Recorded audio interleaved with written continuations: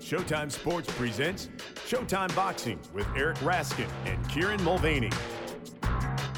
Hello and welcome to another edition of Showtime Boxing with Raskin and Mulvaney with my co-host Eric Raskin. I am Kieran Mulvaney and this is our 150th episode. So many thanks to everyone who's written in over the, 2.5 years or so that we've been doing this to wish us luck. In fact, we've just got a message coming right in now from Conor McGregor, which says simply, break a leg. Too soon.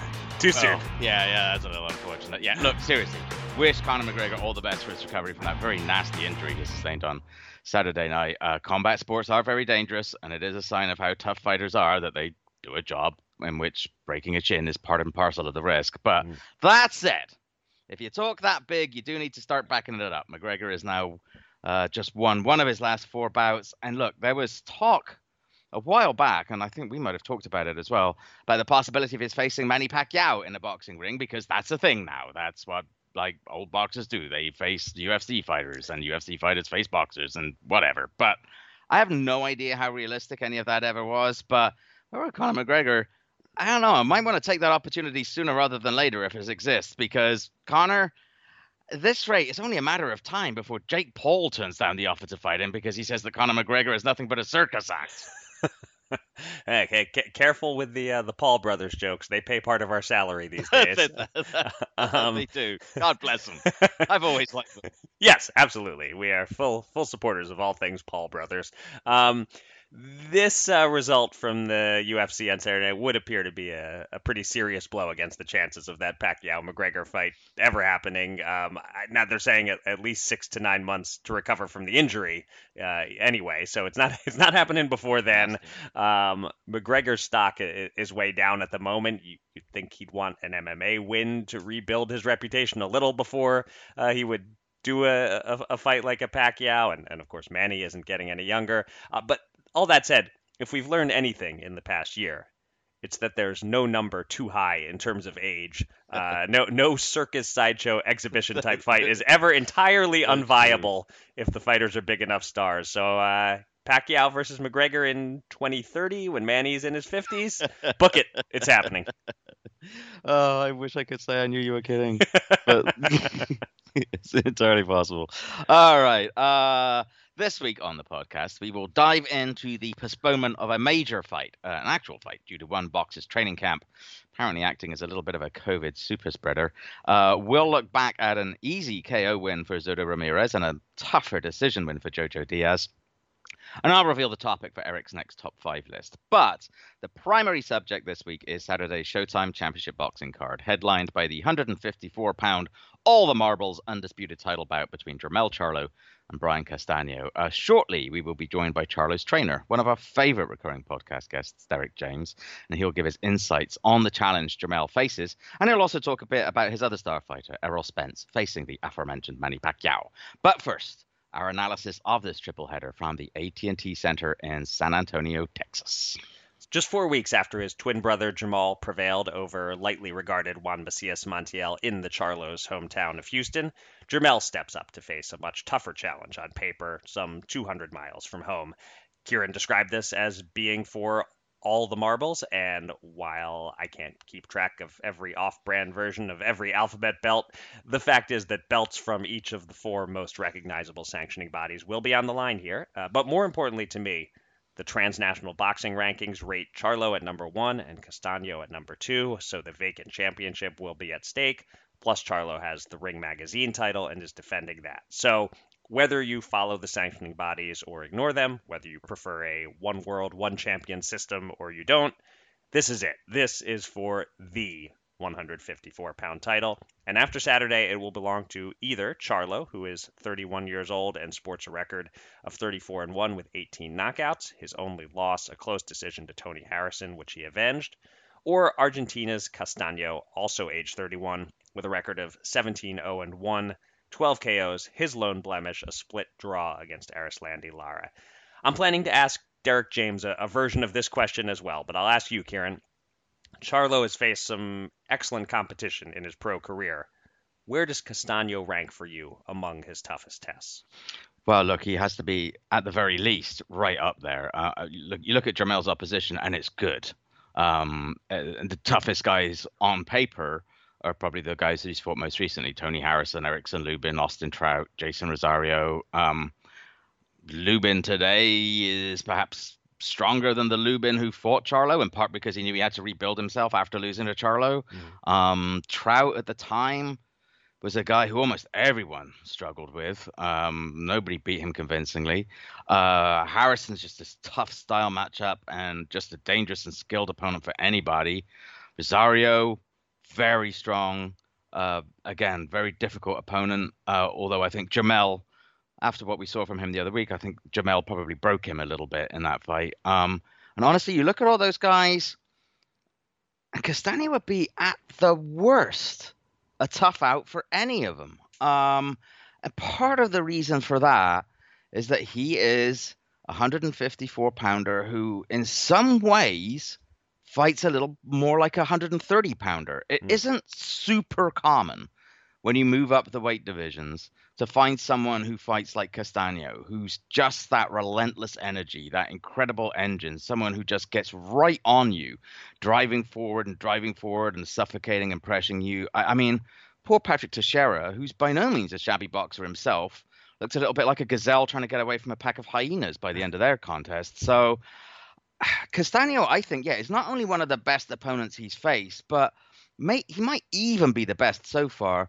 But he also presents some genuinely unique challenges. And that actually sort of makes me want to ask you a question there, really, to break down that style a little bit for us. And indeed, Jamel's style. At last week's virtual press conference, Castagno talked about what he'll do, about the pressure that he's going to apply. And Charlo spoke very respectfully of the challenge that Castagno presents, but said that he's going to break him down.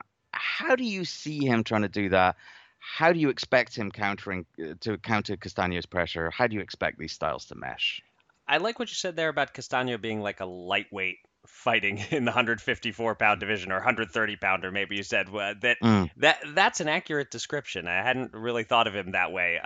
Here's the full quote from Castagno from that press conference. It's a really good quote. I'll just read the whole thing and let him provide some of the analysis for me here.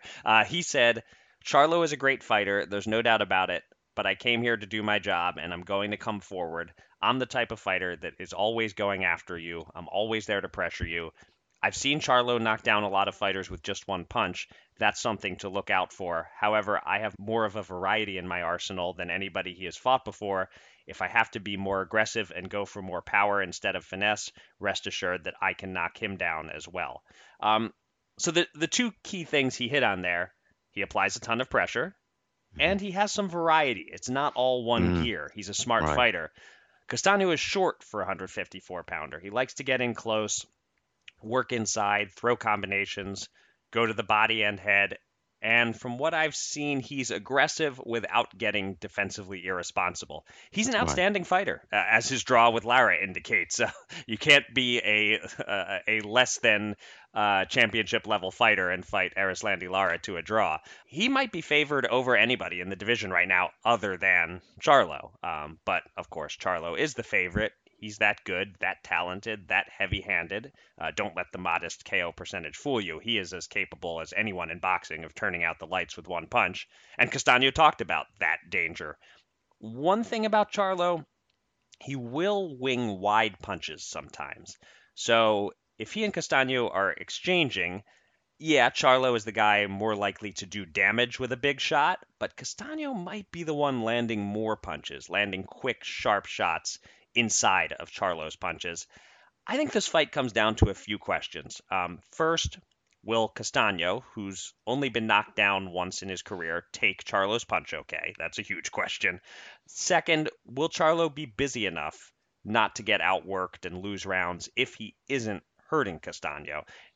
Without eye-catching punches, he could fall behind. We saw him dig a big hole against John Jackson several years ago before scoring the knockout, and of course, he lost, controversially, on points to Tony Harrison. He can be outpointed. And third, who will go to the body more effectively? They're both capable body punchers. Which one is more diligent about it? without getting caught with a counter over top, of course, could determine who wins. I said this about the Rivera-Fernandez fight 2 weeks ago. I'm saying it about this one too. Hard to see this being a boring fight. I expect the styles to mesh very well from a fan's perspective. And by the way, just as a quick aside, it's really annoying searching for Jermell Charlo on YouTube. I don't know if you experienced this in your research for this podcast. More than half the videos that come up are for Jermall. Yep. And I assume vice versa as well. I guess the search function assumes it's a typo either way or thinks they're the same guy. Fix that, YouTube. It's not 2016 anymore. These aren't just prospects. These are elite boxers. It's time you recognize which Charlo is which. Okay, there are 2 undercard bouts on the broadcast. Let's take a look at each. First, there's been a late change to the 12-round co-feature. Lightweight prospect Rolly Romero, 13-0, 11 KOs, was supposed to meet southpaw Austin Dulé, but Dulé is out with a knee injury, so in steps a different southpaw, Sweden's Anthony Can You Dig It Jiggit, 24-1-1, 8 KOs, who was preparing to appear on the off-TV undercard, but moves up into this much higher profile slot. We've seen a couple of different versions of Romero. He's looked dynamic and blue chip at times, but he also struggled to a decision over Jackson Mariñez about a year ago that neither of us thought he deserved. So, Kieran, what are you hoping to see from Rolly here? And as a southpaw with an Olympic pedigree, how stiff a test does Jiggit present as a late sub? The problem with Jiggit, from what I've seen, you look at his record, and outside of the broken husk of what used to be Chop Chop Corley, the only recognizable name on his resume is Ivan Baranchyk, who stopped him in 2018. Since then, he's fought 3 times, none of them against anyone of consequence, but hasn't fought at all for 2 years. And granted, he's hardly unique in that sense, given the pandemic situation. But right. Watching that fight with Baranchyk, I thought it really showed some limitations. He's a straight ahead, straight up boxer. He's a little squared up. He has his hands up, but he leaves plenty of room between them for the opponent to find a target, which Baranchyk did. He marked up his left eye early and just turned it into a complete mess by the end of the fight. He does like to stalk forward. He can land punches of his own, but doesn't seem to have a great deal of torque behind those punches. Looking at the way he fights and the way Rolly Romero fights, without giving away my prediction just yet, I could see a couple of ways this fight could go. And I think the direction depends more on Romero than on Jiggit. Romero can be a fun fighter to watch, like you said, or he can be a frustrating one. And I think that's can quite often be the case with guys, especially younger guys who fight a little unconventionally, like Romero, who at times sort of almost has a touch of the poor man's Nassim Hamed about him. You know, he doesn't always work conventionally behind a jab, but he'll use these kind of quasi uppercut / power punch jabs to set up his other power punches. Keeps his hands a little low. He'll fire punches from odd angles. Either Romero could get a little bit too relaxed in there and give Jiggit the opening to keep coming forward and keep throwing and just keep scoring, basically, even if he's not punching hugely effectively. Or I could also see him, if he's on his game, sort of allowing Jiggit to walk on to power counters and really just eating him up in there, because I think we're going to see Jiggit come forward. And I think a lot depends on how Romero tries to deal with him. And I'm hoping that we see, that Jackson Mariñez fight was very disappointing. And even a couple of others that he's won have looked a little disappointing. A lot depends on how engaged he is and how seriously he takes his opponent. I'm hoping that he's engaged and he takes his opponent seriously, because it could be the kind of style matchup that makes him look really good and makes him look really sharp. But with Romero, you can never be entirely sure, and it could end up being quite sloppy. Yeah. The opening bout is a 10-rounder at middleweight as Amilcar Vidal Jr. of Uruguay puts his perfect record of 12-0 with 11 KOs on the line against battle-tested Emmanuel Alim, who is 18-2-2 with 11 KOs. We saw Vidal once on ShoBox in 2019, albeit briefly, as he stopped Zach Prieto in the first round. Many of us opponents have glossy records, but they've all been unknowns. But that is definitely not the case for Alim's opponents. They include Matt Korobov, Ronald Ellis, Yevgen Kitrov, and Hugo Centeno Jr. Alim has had some spotty results, but he's now changed trainers to Ronnie Shields. And he says during the pandemic, he, quote, reassessed and reshaped his career. Eric, even if he isn't a new and improved Alim, even if he's the same Alim we've seen before, does he present the stiffest tests of Vidal's career to this point? Short answer, yes. Vidal has faced, as you said, some guys with glossy records, but no real tests yet. In his last 6 fights, he's faced 4 undefeated opponents, 3 9-0s and an 11-0-2, and he beat them in 1, 1, 1, and 2 rounds. If he takes care of Aleem that easily, that will be a statement. But I'm unconvinced for now about Vidal. He obviously has power, although in his last fight, Edward Ortiz took a lot of clean punches from him and stayed up and was pissed that the fight was stopped. But still, Vidal is a puncher. He's flat-footed. Nobody that I've seen has forced him out of his comfort zone.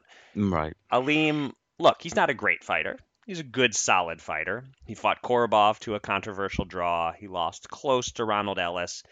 He's just so much more ready to challenge Vidal, I think, than anyone Vidal has faced yet. Interestingly, Vidal's big power punch is the right hand. The one time that Aleem got knocked out, it was on a left hook. So maybe this won't play exactly to Vidal's strengths, or I'm curious to see if Vidal will try the left hook. This is a fight with a lot of intrigue for me. Even though there's a clear intended A side and a clear intended opponent, I really like this matchup and this test. So yeah, to go back to your question, Aleem is Vidal's toughest test on paper either way. And if he has in fact retooled under Ronnie Shields and gone up a half step, then it's more than just a tough test. He has a real shot at the upset in my view. All right. Well, that's the card from our perspective so far. We'll deal with our predictions shortly. But first, let's talk with the man who will be in one of the corners during the main event. He is the trainer of Jermell Charlo and indeed of Errol Spence, who will be facing Manny Pacquiao on August 21st, legal objections permitting. And we will be sure to talk to him about that matchup too. He's been on the podcast a couple of times before, and each time he's been a really engaging and informative guest, and we're delighted to welcome him back now. Derek James, thank you so much for joining us. Yeah, thank you. Happy to be here. Appreciate you guys. Thank you. Jermell has faced a very strong level of opposition the last few years. I was looking down the list: Lubin, Trout, Harrison twice, Rosario, now Castaño. Not to mention, I had forgotten he beat Gabe Rosado back in 2014, a win that looks even more impressive these days. I'm wondering where you feel Castaño fits among those tough opponents. Is there a case to be made that he could be the best Jermell has fought yet? I think he could. We haven't seen him face anybody. He did fight Lara. Right. And I think that but he's very technical, he's very skilled, and he's very determined. So I could say that. I could say that he might be the best that Jermell is. Yeah. Okay. So he's in that conversation based on what you've seen with the likes of. No, I think he might be the best. I mean, if you think about his tenacity, his work ethic, his work rate in the ring, I think he might be the best. Okay. You mentioned his work rate, and that's the thing I think that a lot of people really focus on with Castaño. He throws a lot of punches. He averaged nearly 100 per round in a recent fight. Jermell can be quite active, but he tends to be more selective in his punching. How big of a danger is it that he could be outworked just by Castaño's effort in this fight? I think that anytime you face somebody who throws a lot of punches, it's a dangerous situation, right? Because you can be outworked, but at the same time, the only way you can defend punches is you have to have your hands up. You can't defend any punches when you're throwing punches. So I think that at the same time, the more punches you throw, the more vulnerable it makes you, depending upon where you are when you throw the shot. So I think that, I'm not banking on that, but I'm just saying that throwing a lot of punches is a great deal. But at the same time, if the guy's able to be intelligent enough to see through that and work through that, it exposes you a little bit also. Right. So he's got to be looking to punch between Castaño's punches, right? He's not going to get an opportunity necessarily to wait for him to stop. He's got to pick those punches, pick his spots. Well, I think that you just have to be able to be intelligent, just like Castaño is going to be intelligent. So I think it's really a meeting of the minds in the ring. I think that with the work rate and with the power. Because you got to think about this. He still, regardless how many punches he generally throws, he's fighting somebody who has knockout power. Mm. I mean, so you have to really think about that. So I think that maybe, I don't know if your work rate slows down, but I mean, if it doesn't, there's just more opportunities for Jermell to be able to land some shots. Gotcha. Right. So one thing I just learned this week about Castano is that he beat Errol Spence in the amateurs. You weren't working with Errol at the time, were you? No, I don't even remember when it happened. So I mean, I obviously wasn't with him. I was with Errol from the first time he won any national championships. So I don't know when that fight happened. I mean, so I mean, I don't know. It wasn't when he was he had like these different, like they have juniors and seniors, or it wasn't when he was a senior open or whatever, is what I would say. So that I know of, because I don't remember him losing, only to like a Russian and a couple guys like that, but who knows? Right. Yeah. I mean, whatever it was kind of a while ago. And, sometimes an amateur win means a lot. Sometimes it's so long ago it doesn't. And obviously it's not Errol that's fighting Castano. It's Jermell. But I guess just knowing that he has an amateur win over Errol, does that say something to you about does that make Castano that much more of a formidable opponent, just to know that simple fact that he has an amateur win over Errol Spence? No. Because I can't go off of that. I mean, I go off of the fact that, like I said, I watch his videos. I watch him. I study him as a fighter. And he's very exciting. And so that's what, I mean, you have to respect fighters anyway as an individual of the sport. But he's a very skilled fighter. He obviously has a very good trainer and a teacher, obviously, because they're teaching him some pretty good stuff. So it's like, I mean, hey, we're going to go in there and do our thing, and I know he's going to do his thing. We just have to be prepared for everything he does. Right. So those of us in the media, and Eric and I are no exception here, sometimes like to latch onto easy narratives, right, and to simplify things and sometimes oversimplify things. And early on, we looked at the brothers' KO percentages and said, oh, okay, Jamal is the puncher, Jermell is the boxer. But you dig a little deeper, Jermell scored, I think, like 8 knockdowns in his last few fights. And against quality opposition, are we kind of underselling and underrating the power that Jermell brings to his fights? I think that you're just looking at it for what it is or what you all remember him to be. So I think that we all have to come to the new Derrick James era. Y'all grading him on before, So, no, but I think that he's always had it in him. You know what I mean? I think that you just have to, so much about confidence, so much about believing in yourself, so much about technique, and that's really what it is. I mean, I think that, and he's a big. I think both of those guys are big punches. I just think that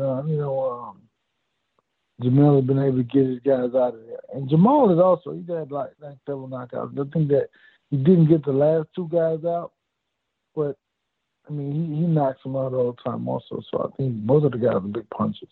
Right. So I've interviewed enough fighters over the years to know that usually if I ask them a question looking past the fight that's right in front of them, they don't want to answer it. They don't like to look past that guy that they're about to fight. But sometimes trainers are willing to look ahead a bit. So I'm curious, if Jermell beats Castano, what's the big fight ideally on the horizon for him? I don't know what trainers told you that, man, but hey, those guys, hey, man, they have some special optimism. I'm just saying is that I'm focused on Castano 1,000%. Okay. I can't see past. I can't see over him. I mean, I'm looking right at him because he is the guy who's right in front of us. I mean, I think to look past the guy is to be very callous and to be very, really unappreciative of the sport. I mean, you have to be in the moment at all times. I mean, so you can't even talk about anybody else. I don't even know anybody else in the weight. All right, so I'll throw one name at you just as a hypothetical, not for, we're not looking past Castano, obviously, but I'm just curious because this fighter has really rebuilt himself since Jermell knocked him out. That's Erickson Lubin. Whether it's soon or not, or a little down the road, do you think that a rematch of that fight makes any sense? Or once you've knocked out a guy in one round, even if he rebuilds himself, there isn't necessarily much point to a rematch? I won't speak to the point about a rematch. I'll speak to the point about if a guy has to, he rebuilt himself. He got Kevin Cunningham in his corner, and he's doing this thing. If that's a possibility, because we're speaking hypothetically, so from a hypothetical perspective, if that's a possibility, then that's what it is. But I think that, hey man, he's worked for it, so he earned the first one, and he earned the second one. This obviously, if he gets the second opportunity, he's obviously earned that as well. So I think that you have to just, hey man, that's what it is. So let's turn our attention to your other marquee fighter, Errol Spence. So he's fighting Manny Pacquiao next month, barring any legal issues preventing it. Eric and I were kind of caught off guard by Manny agreeing to this fight. Were you at all surprised that at age 42, Manny agreed to face Errol? No, I think that a 40-year-old Manny Pacquiao is just as dynamic as a 35-year-old Manny Pacquiao. I mean, okay. I've seen him fight. I've watched him fight Keith Thurman. I watched the fight over and over.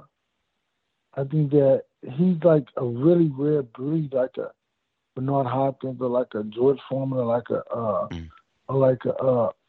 Floyd Mayweather, and even the Klitschko brothers, one of them. It's like they could perform at 40-something, and so you can't never. When he knows who he is, it's hard to convince him that he's not that one thing in particular. So I mean, he knows who he is. And he's up for the challenges.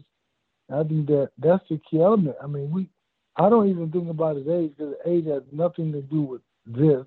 I think that he knows who he is and he knows what he wants. He wants big fights. And I mean, Errol Spence is the biggest fight he could make other than fighting Canelo Alvarez. But it's a big fight. And I think he wants and deserves big fights. I mean, so, I don't think that – I wasn't so shocked about it because I knew that he's a challenger. Right. I'm really happy, to be honest. Right. Yeah, well, I was going to say, what kind of a dream come true, for one of a better phrase, is it for you and Errol to land?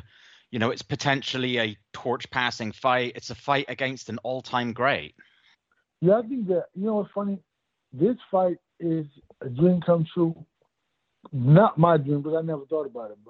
It may not even be Errol's dream, but if you think about Manny Pacquiao, who started boxing in the Philippines just to get food, right, to feed his family. I heard the story, whatever. So you think about it, his dream has been coming true for a long time. He created and made his reality. So for him to be here still, and for us to get to this level, because I think that us going to all these fights, going to watch him fight Floyd, going to watch Floyd fight all these guys, for the last 7, 8 fights, I think that it was like a dress rehearsal. It was preparing us for something that we had no idea that we were going to get, right? Or get to that level. Because I mean, even when you're coming up, you everybody has ideas of grandeur and all this optimism, but it's one thing to be able to follow through and become the thing that you want to be or you imagine yourself to be.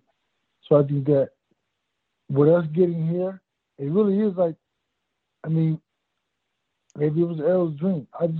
For myself, I just wanted to be the best that I could possibly be and help my guys. So, with that being said, I guess that is my dream. And to be able to get to this level and to be able to perform this level, and for Errol and for Pacquiao, it's going to be a huge fight. I think that boxing needs something like this. And this is, like, I believe, the biggest fight in the last 7 years since Mayweather fought Pacquiao the first time. There hasn't been a fight bigger than that. All the other things are kind of like Mayweather fighting Conor McGregor, which is, animated. But this is like one of the bigger, better fights since then. Yeah. So the last thing then is I want to get your thoughts on it in terms of the in-ring challenge that Manny presents. It seems to me like he can't quite fight nonstop for 12 rounds the way he used to, and that's often the case with fighters as they get a little older, but he's definitely still dangerous in bursts. What's the number one thing that you're training Errol to be ready for in terms of the challenge that Manny Pacquiao presents? Everything. I think we have to be ready. And I'm being serious because it's like you have to be able to look at his punch, everything he does. Because if you don't, you cannot specify one thing because he does a lot of misdirection to where he'll do something, get something else. So you really cannot get caught up in any of the other things that you think. And you got to be focused on something in particular. And that's everything. So I mean, it's he's still dynamic. He's still phenomenal. He still has the speed. He still has all the things. And the thing about it is he still has the tenacity. Mm-hmm. He has the desire. Pacquiao is the kind of guy you got to beat it out of him. Right. Or, you know what I mean? Or, because if not, he's going to keep coming at you. So I think you just have to be able to be. I think this will be the first fight that Pacquiao will face somebody who has the same tenacity level like that, to where he's, because when Pacquiao will fight the whole fight and be on people all whole fight, Errol has that same ability to do the same thing. So I think that's the more intriguing thing about the fight is that both of these guys work on a high level and they throw a lot of punches. So I think that's going to be the thing that really gets. It's going to be a great fight, like Errol and Sean Porter. I think it'll be a great fight. Hey, look, Derek, thanks very much. You've got a busy couple weeks and months ahead of you, so we really appreciate you taking time out to join us. And best of luck on Saturday with Jermell and with Errol in August. Thank you. Thank you, guys. I appreciate you all, and you're always great, man. So, I like it. Appreciate it. All right. Thanks so much, Derek. Man. Great talking to you. Oh, thanks again to Derek. Great interview as always. Yeah. So let's make some predictions now for this Showtime Championship boxing card. Eric, you currently lead our picks competition by the narrowest of margins, 44-43, and it is your turn to pick first. So, who do you like in Vidal versus Aleem? I can see this going all sorts of different ways. I can see Vidal by KO in the first 3 rounds. Yeah. I can see it going deeper and Vidal having to work for a late KO or even a decision win. And I can see Aleem getting him totally out of his comfort zone and pulling the upset.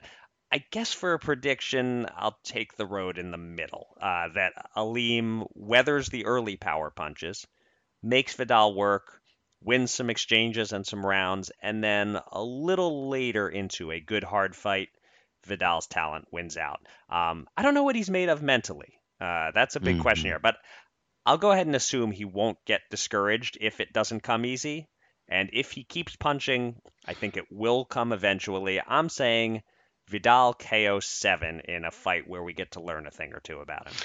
Yeah, look, my first reaction on seeing this was very much along the lines of what I think you were saying. And that initially, my reaction was, well, I don't know. Aleem might be the B-side here, but I think he might be the favorite. And I sat down and thought about it for a little bit. Part of it is because we're more familiar with Aleem, partly because, as we discussed earlier, he's had that much higher caliber of opposition. But even looking at that, there are a couple of things about Aleem that make me nervous. The thing that really kind of stands out to me is that loss to Ronald Ellis, not least because with Ellis, every time we've seen him step up, he's done poorly by and large. He was incredibly brave against David Benavidez and deserves all the credit in the world for that. But prior to that, he's been a disappointment. And the one thing you don't want to have on your record is being outworked by Ronald Ellis because he's often just fallen short at that level. And I feel that that's really the bigger of the red flags. Yes, he did very well against Matt Korobov, but we now know that Korobov was starting to break down. I don't know. So he may well be a newly focused Aleem. The question is whether he'll have enough of Vidal. From what I've seen from Vidal, like yourself, it's difficult to say because we haven't seen him be taken into deep waters. But he does look like he's one of these guys who does have the capacity to just keep throwing. I'm going to assume that he's not going to get discouraged, but he's not going to get Aleem out of there early. Aleem is going to really ask some very tough questions of him, I think, and we are going to see if Vidal has what it takes. But I kind of have a feeling, based on what I've seen of both guys, that if anybody is more likely to be the one still throwing toward the end, it's Vidal. And I kind of see a situation in which this could almost be, a lot of the rounds could be very close. It might not get blown wide open until it suddenly does. Like Vidal's the kind of guy who hits hard enough that he could suddenly land a big right hand out of nowhere. I think that's kind of what's going to happen. I think he'll be up on the cards, but it'll be close. But Vidal will get the stoppage, TKO 9. As for the co-main, Romero versus Jiggett, I mentioned a couple of ways it could go, depending on what Romero does. And I think the way that it will go is the way that plays into the hands of Rolly Romero. I'm going to put my faith in him to be focused here. I see Jiggett starting off reasonably well, marching forward. But yeah, again, like I said, he just looks a little too square to me, and his punches just seem unconvincing to me. I just think that's going to play into Romero's hands. I could see Jiggett having the better work rate. I can see him throwing the higher number of punches, but I think the higher caliber of punches, the higher connect percentage will come from Romero. As the fight goes on, I see Rolly maybe starting to really get to him relatively easy, maybe discouraging him a bit and gradually stepping it up as the rounds pass. For me, the question is how this win comes about. I don't know. I don't think Romero is as strong as Ivan Baranchyk, who just had relentless pressure on Jiggett to break him down and stop him. Come on, make a decision here. All right. I think, you know what? I think despite it all, Jiggett is actually going to make it to the end. Romero might have phases of which during which he looks as if he's going to stop him, but he might not just fully press the advantage. But Jiggett is going to lose a wide unanimous decision. Okay. So I see a tougher fight. As I think I am not sold on Romero. I think he has a lot of flash. I'm not sure the substance runs that deep. So I'm prepared anytime he fights on Showtime to consider picking against him. Sure. Jiggett is good. He's solid. He's well-schooled. He has a good chin, at least based on the Baranchyk fight, where it was really the eye swelling that led to the stoppage. I'm not sure he has the power to keep Romero honest. That if he could hit a little harder, I might be inclined to pick the mild upset here. But I'm going to make the pick that allows me to remain a Romero skeptic without picking against him, to kind of cover all bases here. I'm saying Romero by unanimous decision in a close fight where you might even be able to make a case that he lost it or it was a draw, but the judges all give it to him. So as you can tell, I still haven't gotten over that Jackson Mariñez decision entirely. But we do ultimately have the same pick, unanimous decision. On to the main event. All along, from the moment this fight was signed, I knew it was an excellent matchup, but I thought it would be a fairly easy pick. But the more I've studied these guys the last week or so, the harder a time I'm having making it. I'll end the suspense early here. I am picking Charlo. But, boy, we'll talk about this on the Money Punch. I wouldn't bet him straight up as a minus 250 favorite. I don't like that number at all. Castaño is more dangerous than that. I think Castaño's style is probably more all wrong for Jermell than Jermell's style is all wrong for Castaño. Yeah. And this is going to be a war, and Jermell's going to have to dig deep, I think. I'm thinking lots of close rounds. It'll be about even through 9 or 10 rounds, and then in those late rounds, maybe around the 10th or 11th, Charlo breaks through with a knockdown, maybe a big looping right that knocks Castaño off balance and down. That separates him on the cards. It goes the distance. Charlo by close unanimous decision. And I wouldn't be shocked if it was majority or split, but I'll go unanimous. And I think it's going to be a hell of a fight. I will go out on a limb and say we see either the fight of the year or the runner-up to Estrada Chocolatito 2 for fight of the year on Saturday night. Yeah, this is going to be a tough fight for both men. We know what Castaño is going to do. And listening to Derek James, he's going to try and take advantage of Castaño's style. He sort of try to find opportunities in the way that Castaño is going to be throwing a lot of punches. I could actually see it being a slightly surprisingly cautious start for the first couple of rounds because both men, I think, are going to be highly respectful of each other until it does kick into gear. And Castaño is going to be the one initially who starts getting it into gear. You know, I think what's going to be interesting here, I think the challenge for Charlo is, on the one hand, he knows he can't afford to be too selective in his punches because of the danger of being outworked. At the same time, he's not going to want to try to, go blow for blow with Castaño because that's not what he does, and that's going to leave him more open. So I think what possibly might be a risk here for Charlo is he starts thinking a bit too much in the ring, whereas I think Castaño is probably more confident and more comfortable in what he has to do. So I wouldn't be at all surprised if Castaño's the one who gets into his groove earlier. Charlo's maybe having to try a couple of things, maybe getting a little frustrated. There might be a little bit of angst in the corner at some point in the first half of the fight. But I do suspect that eventually Charlo's going to start being able to time Castaño through those punches. The key, as you talked about early, Charlo needs to invest to the body if he possibly can quite early on to try and slow Castaño down a little bit.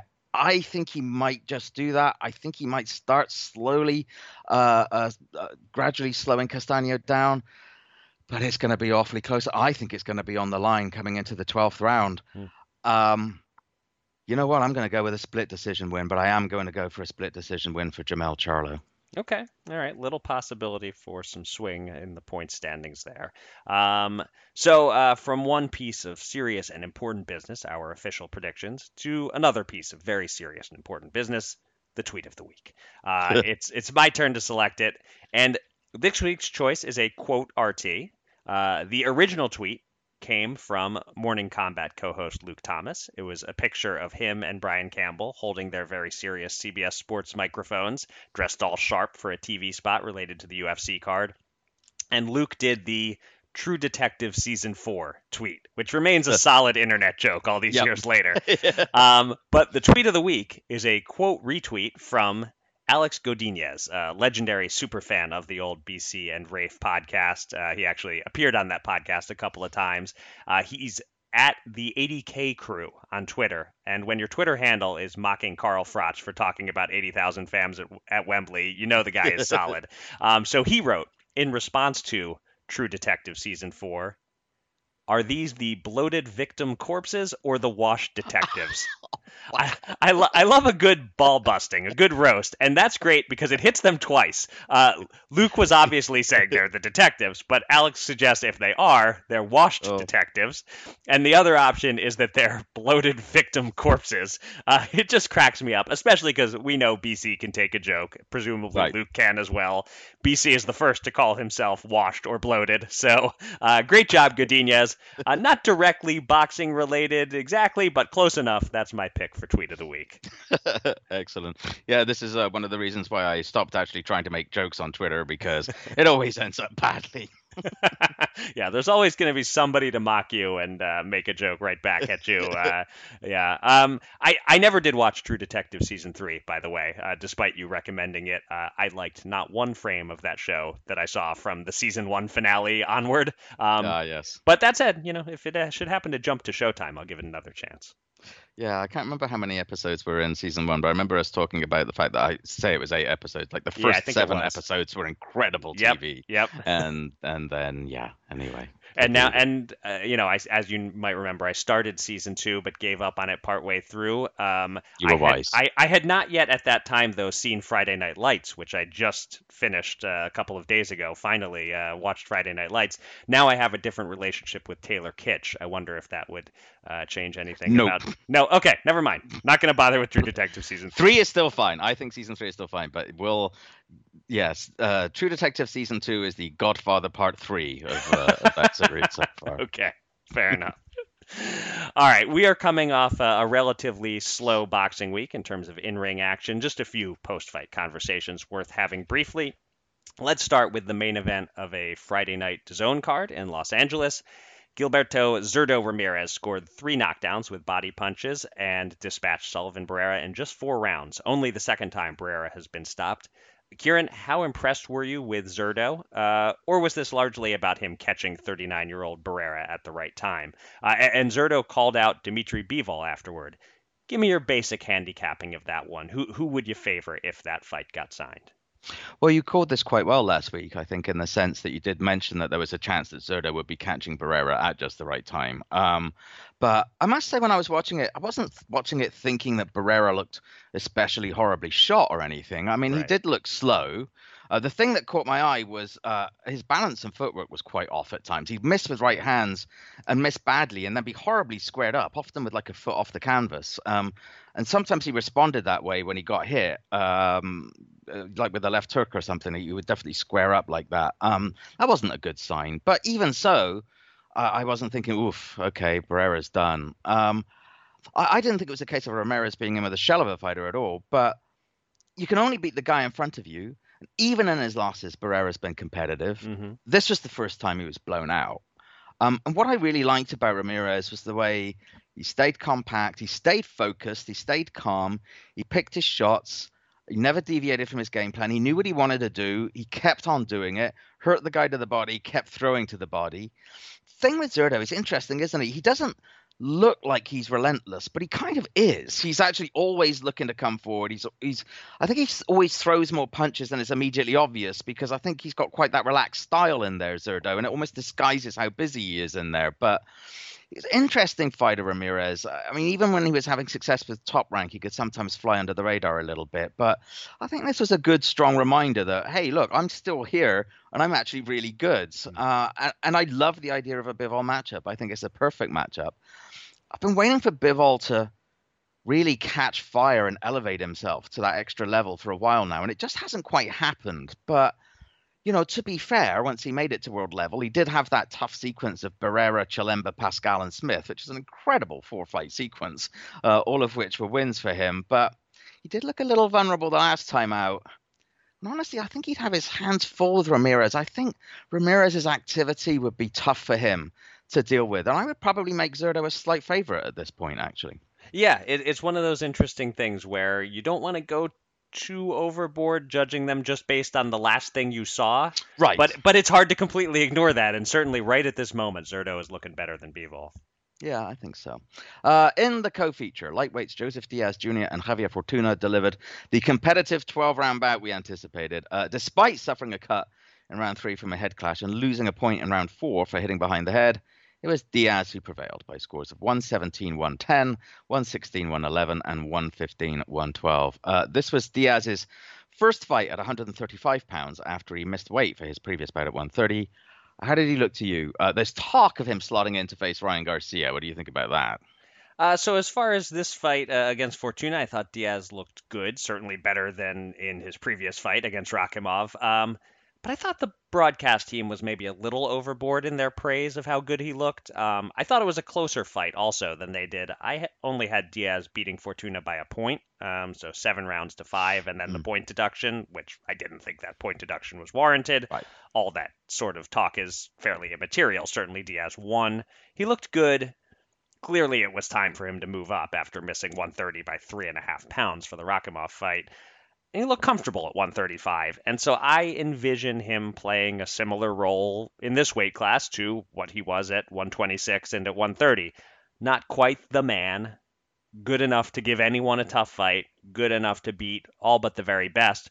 And so the question for a Ryan Garcia matchup becomes, how good is Ryan Garcia? Is he one of those very best elite type of guys? I think Diaz is a perfect test for him right now. You know, once Garcia is good to go, ready to fight again. Garcia was going to fight Fortuna before pulling out. So if Fortuna is an appropriate opponent that he was going to be favored against, then Diaz is an appropriate opponent whom I would assume Garcia would be favored against. That fight makes sense from both sides. You know, great money and opportunity for Diaz, good test for Garcia.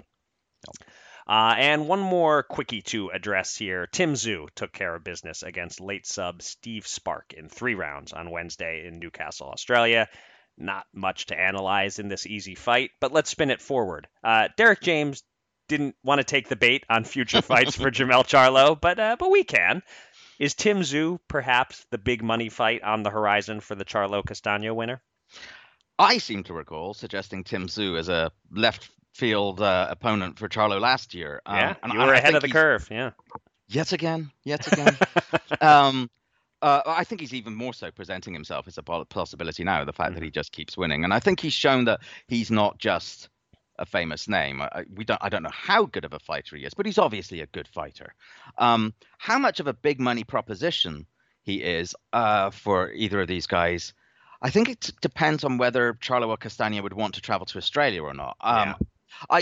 If you could go to Australia, fight at a time that works for US audiences, a Sunday morning in Australia, while still packing an arena there, then you have to figure then you're going to get, the best of both worlds. You're going to get a great gate and also good TV money. And that would do wonders for either man's profile globally and would certainly do wonders for their bank balance. It's made sense to me for a little while. I think as long as Tszyu keeps doing what he's doing, the fact that he's showing he's a legitimate fighter as well as boxing royalty, I think it makes it all the more legitimate. I think it's definitely starting to be out there as a real opportunity to sort of break out of the everybody fighting each other round robin at 154 to bringing in that new name and doing the look, I'm doing something different and really elevating themselves. I think it makes a lot of sense. Okay, let's turn our attention to the outside the ring news. And there is no doubt what this week's main event is. It's been a tumultuous few weeks in the heavyweight division as first Deontay Wilder and a judge's ruling derailed the Tyson Fury-Anthony Joshua super fight. And now Fury and COVID have derailed his third fight against Wilder. Reports came out midweek of a COVID outbreak in Fury's training camp. And then Dan Rafael specifically reported that Fury himself tested positive and is symptomatic. And so clearly this fight, scheduled for July 24th in Las Vegas, had to be postponed. At least 3 others in the camp have tested positive, including 2 friends of our podcast, assistant trainer Andy Lee and another Lee fighter, Joseph Parker. Fury reportedly had 1 COVID vaccine shot, but never got his second shot. Fury Wilder 3 likely won't happen until October, as there are other major pay-per-views on the calendar in August and September. What a mess. Kieran, I went on the diatribe when Teofimo Lopez recently tested positive and had a fight fall out. It's your turn, if you want to take it. Do you have any fingers you want to point here? And how much does this screw up the plans of all the top heavyweights? I might be a slightly less diatribe simply because there may be some complicating factors here. Like, we know that Teofimo didn't take the vaccine, and he chose not to take the vaccine for not very good reasons. I guess if Fury were looking to make excuses, you might point to the fact that the UK's been having a very different attitude to the 2-shot regimen than over here. Like their goal was to get the first shot in everybody and then do second shots like 8 to 12 weeks later, which is very different from what we've been doing here. But while I don't know when Fury got his first shot, I'm going to go ahead and guess that it wasn't his plan to get it, do a fight camp, pop back to Britain, and get the second shot, or get a second shot here. My guess is that he was probably felt he was one and done. But I might be wrong, but I don't know. But the fact that several others caught it, and I think at least a couple of folks were symptomatic, right? I believe, which suggests one or two things. Either these other people too have not been fully vaccinated, or the Delta variant that is starting to really pick up steam is just proving to be remarkably virulent. What it does suggest, I think, is that not everyone was vaccinated, certainly not fully vaccinated. More importantly, clearly they haven't been very cautious about who's getting access to that camp, and who people in the camp are having access to. People are far too readily assuming now they don't need to have bubbles, that we can interact with everybody, everything's fine. Look, especially if you're not fully vaccinated, you absolutely need to continue to be cautious, even more so now.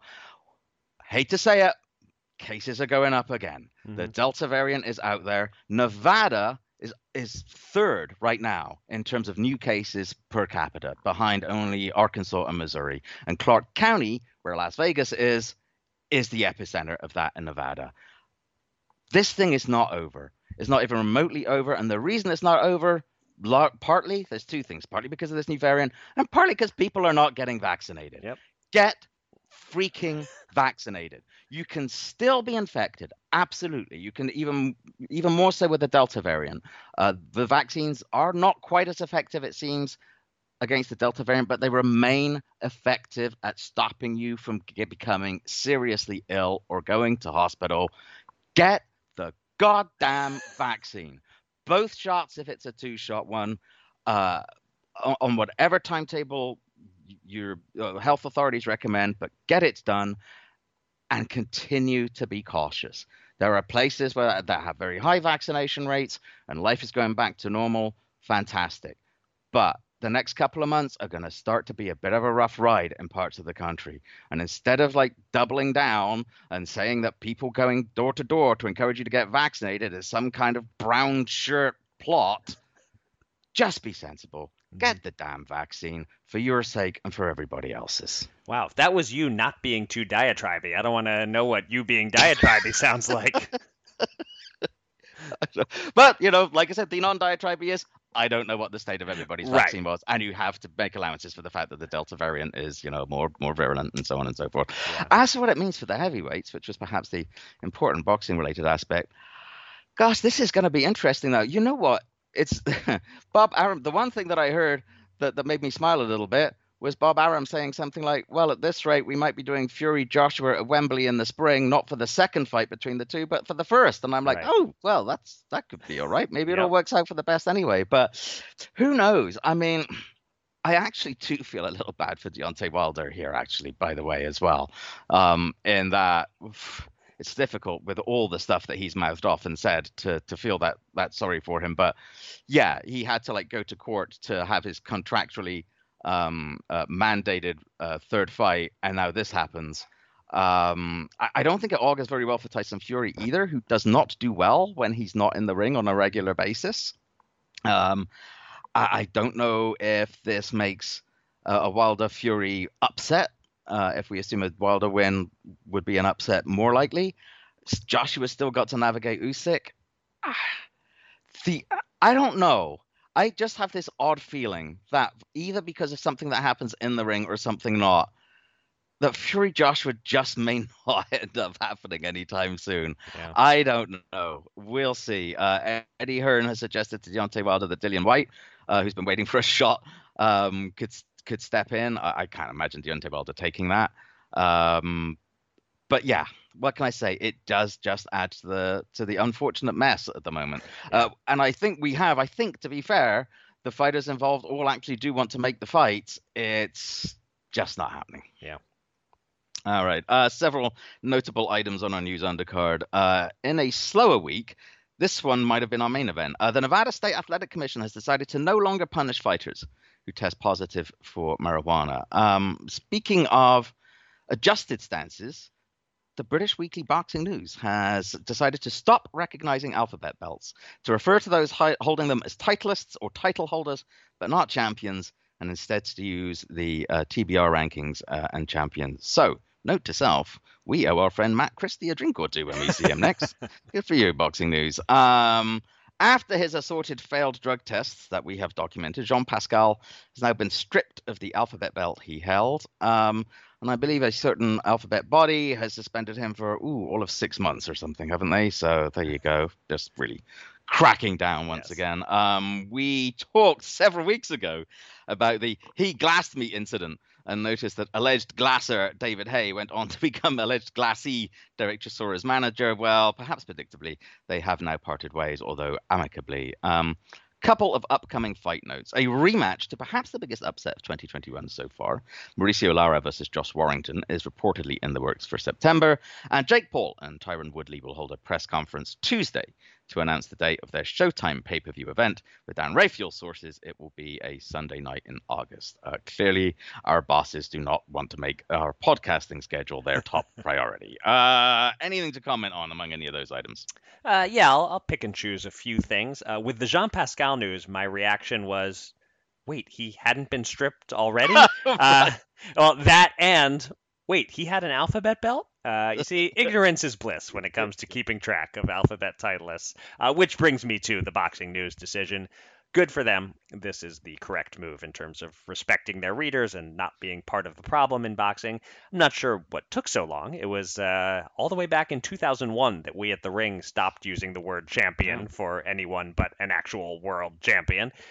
There's an opportunity here for boxing to not rid itself of the alphabets. They're too ingrained, but at least to devalue them, chip away at their recognition, and plant the seeds for a world where, after an entire generation gets used to not hearing the belts played up, maybe they can be set up to fade away. It's not going to be an overnight thing, but when we reinstated the Ring champions in 2001, it had great support at one network, ESPN. But I think we needed HBO and Showtime also, and for assorted reasons, they wouldn't get on board.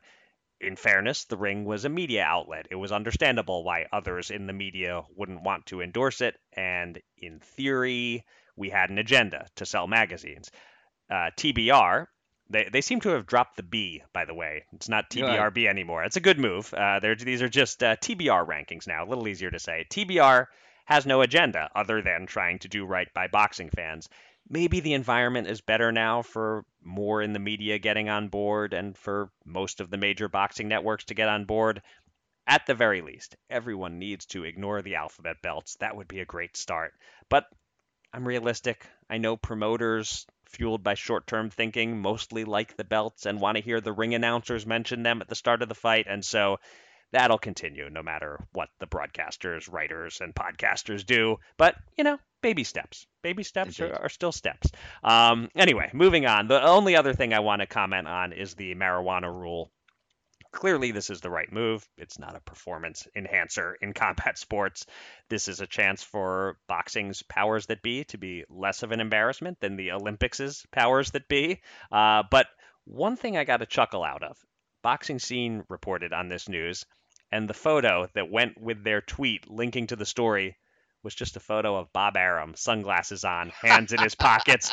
I got to say, you're talking pot and you're talking Nevada. It's the right call. Bob Arum is the face of where those two topics intersect. So well played, Boxing Scene. Indeed. We have one other item to note, and it is a terribly sad one. Sebastian Eubank, youngest son of Chris and brother of Chris Jr., had a 2-0 record as a professional, was found dead on a beach in Dubai, where he was living just days before his 30th birthday, apparently of drowning. No parent should ever have to bury their child. It has to be surely the absolute worst experience a human being can have. Hearts bleed for Chris Sr. and his family, and we wish them and Sebastian's family and friends our deepest condolences. Rest in peace to him. Indeed. All right, it's time for me to give you a top 5 assignment, and it's an easy one. You're going to like this because it's... you say. You'll see. It's pretty easy, I think. Oscar De La Hoya was recently on the Mike Tyson podcast talking about his planned September 11th return against former UFC fighter Vitor Belfort. He said he wants 2 of these kinds of fights, and then he said a real one, as he called it, against Floyd Mayweather or Canelo. Now, never mind that Oscar, watching this, even just 2 months out from his comeback, doesn't look like he's in shape to fight me, let alone anybody else. That's obviously that's not going to happen. Like Floyd, after his underwhelming showing against Logan Paul, seems to know that the time is up for these silly ventures, and Canelo's never going to do that, of course. We are seeing far too many of these embarrassing comebacks being at least mooted. We mentioned, God help us, Riddick Bowe last week. James Toney, unsurprisingly, is making noises about jumping on this comeback train too. Anyway, it got me to thinking. These particular efforts at comebacks are largely embarrassing and are, as my mother would always tell me, guaranteed to end in tears. But not all comebacks have been that way. Some have been surprisingly successful. Eric, your task. Your 5 greatest boxing career comebacks. And I was going to establish some limiting criteria here. For example, I was going to suggest that it has to be a comeback after the fighter has announced his or her retirement. But then I thought, no, that actually then doesn't give you the opportunity to include a couple of really good examples, including one very famous one, of course. I also thought, well, maybe there has to be a time limit. The fighter has to have been out of the ring for, say, 2 years. But being out of the ring for 2 years is not the same in, say, 1941 as in 2021. Right. A lot of fighters, some of the fighters we've got on this card on Saturday, have been out of the ring for 2 years. So I'm giving you no restrictions here at all. Okay. You get to define what is a comeback, and a jury of your peers will determine whether you have done so correctly.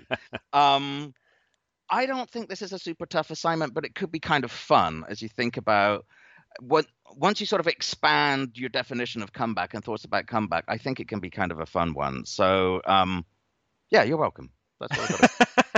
Well, it's still anything that encompasses sort of an all of boxing history type thing. Yeah. It's never. I guess I would say not that it's not easy, but there's always some research involved. I gotta turn over a few stones as I make sure that I'm not missing something obvious here. But that said, it's not. Yeah, I wouldn't say the degree of difficulty is ratcheted up too high either. This does sound like a fun one. 3 names sprung right to mind while you were talking there, so I'm sure there'll be a bunch that come to mind quickly, and then I'll do some more research, and I shall report back next week with the 5 greatest boxing career comebacks. Criteria and stipulations to be determined by me as to exactly what a comeback entails. Exactly. There you go. All right. That will do it for this week's episode of Showtime Boxing with Raskin and Mulvaney. Thanks again to Derek James for joining us and being as great a guest as always. Be sure to check out his fighter, Jermell Charlo, in All Access. Jermell Charlo versus Castaño, available on demand and on the Showtime Sports YouTube channel. And after that, check out the fight itself, Charlo versus Castaño, at 9 p.m. Eastern, Saturday on Showtime. But we will be back before then on Friday morning to analyze the betting on that fight in a special Money Punch edition of the podcast. Until then, thank you for listening. Be safe, be kind, be well, and get the goddamn vaccine.